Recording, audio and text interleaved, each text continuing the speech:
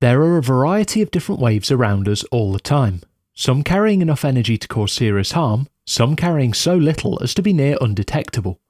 Some have wavelengths so long that they have to be measured in kilometres, some are so short that they're smaller than an atom.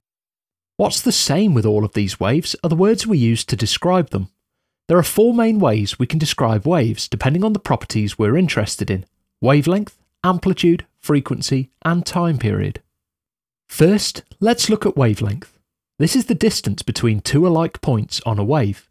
The word alike is extremely important, and there are two conditions a part of a wave must meet to be truly considered alike. Firstly, picture a wave in your mind with its repeating peaks and troughs. Now pick a point on that wave somewhere between a peak and a trough. To find another point which is identical to our point, we need to move along the wave sideways until we find the next part of the wave which is at the same height as our first point. It might be tempting to think that this is our alike point, but we're not quite there yet. The 2 points we now have are at the same height, but as the line of the wave passes through each of them, it will be going in a different direction. For one point, the line will be on its way up to a peak, for the other, it will be on its way down to a trough. To find a truly alike point, we need to continue to the next part of the wave, which is at the same height as both our first and second points.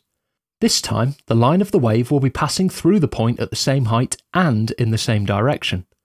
The distance in metres between the 2 points we've just identified is the wavelength of the wave. The easiest way to measure this is to find the distance between one peak and the next, or one trough and the next. This is because peaks and troughs are very easy to identify. The wavelength of a longitudinal wave can be found in a similar way, but with this one you need to measure the distance between two successive compressions.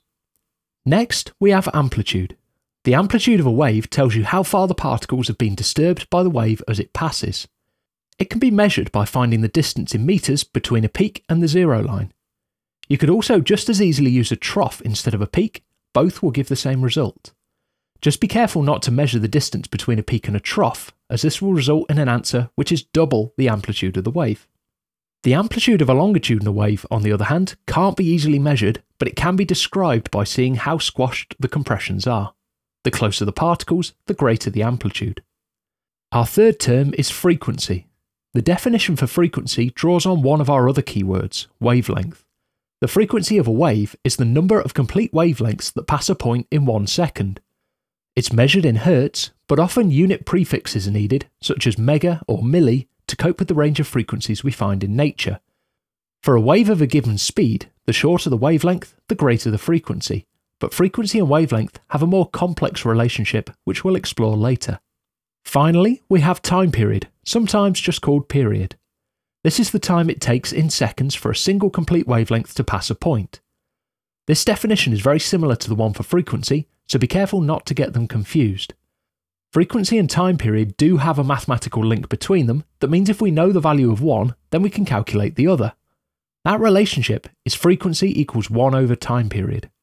This means if we have a wave with a time period of 4 seconds, it will have a frequency of 1 over 4, or 0.25 Hz. This relationship can be extremely helpful as often we can easily measure one of these variables, but not the other. There is one final link between some of these words. This involves wave speed, which is the speed at which a wave travels. If we multiply the frequency of a wave by its wavelength, we'll find the speed of that wave.